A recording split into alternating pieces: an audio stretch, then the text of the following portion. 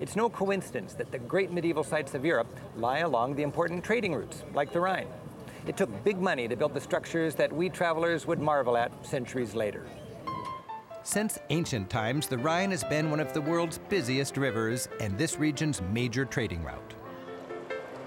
Today, there's a steady flow of barges with 1,000-ton loads, while busy train tracks and highways line both banks, all under the watchful eye of once mighty castles.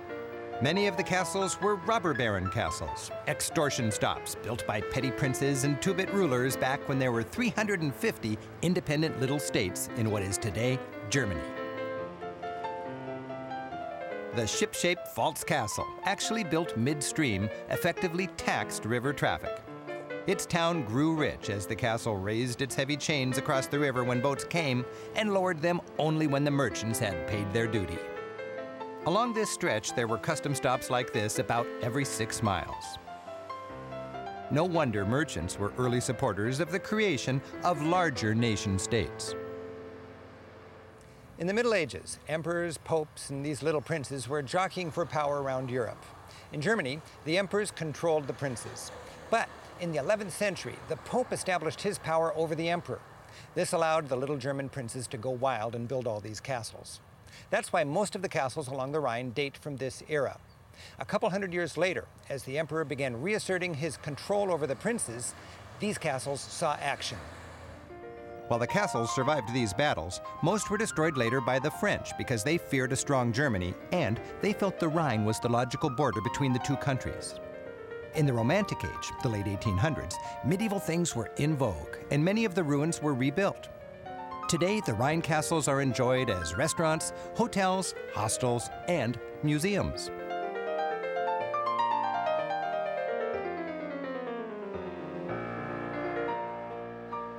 And travelers cruise the river just to castle watch.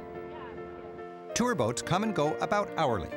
Various lines each have their own docks and advertise their own schedules. Buying tickets from a kiosk before boarding, tourists can put together their own hop-on and hop-off tours of this most romantic stretch of the Rhine.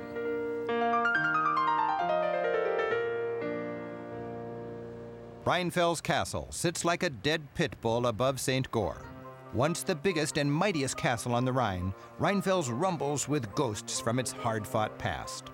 While it withstood a siege of 28,000 French troops in 1692, the French finally destroyed it a century later. Today, this hollow but fascinating shell offers your best hands-on ruined castle experience on the river. During the pre-gunpowder glory days of castles, defenses were better than offenses.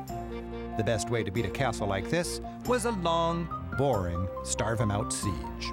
Therefore, a castle needed to be well-stocked and self-sufficient. Imagine this courtyard 500 years ago. It had a bakery, pharmacy, herb garden, livestock, a well, even a brewery. During times of peace, a couple hundred people lived here. But during a siege, as many as 4,000 people would pack within these walls, hoping to have enough provisions to outweight their attackers.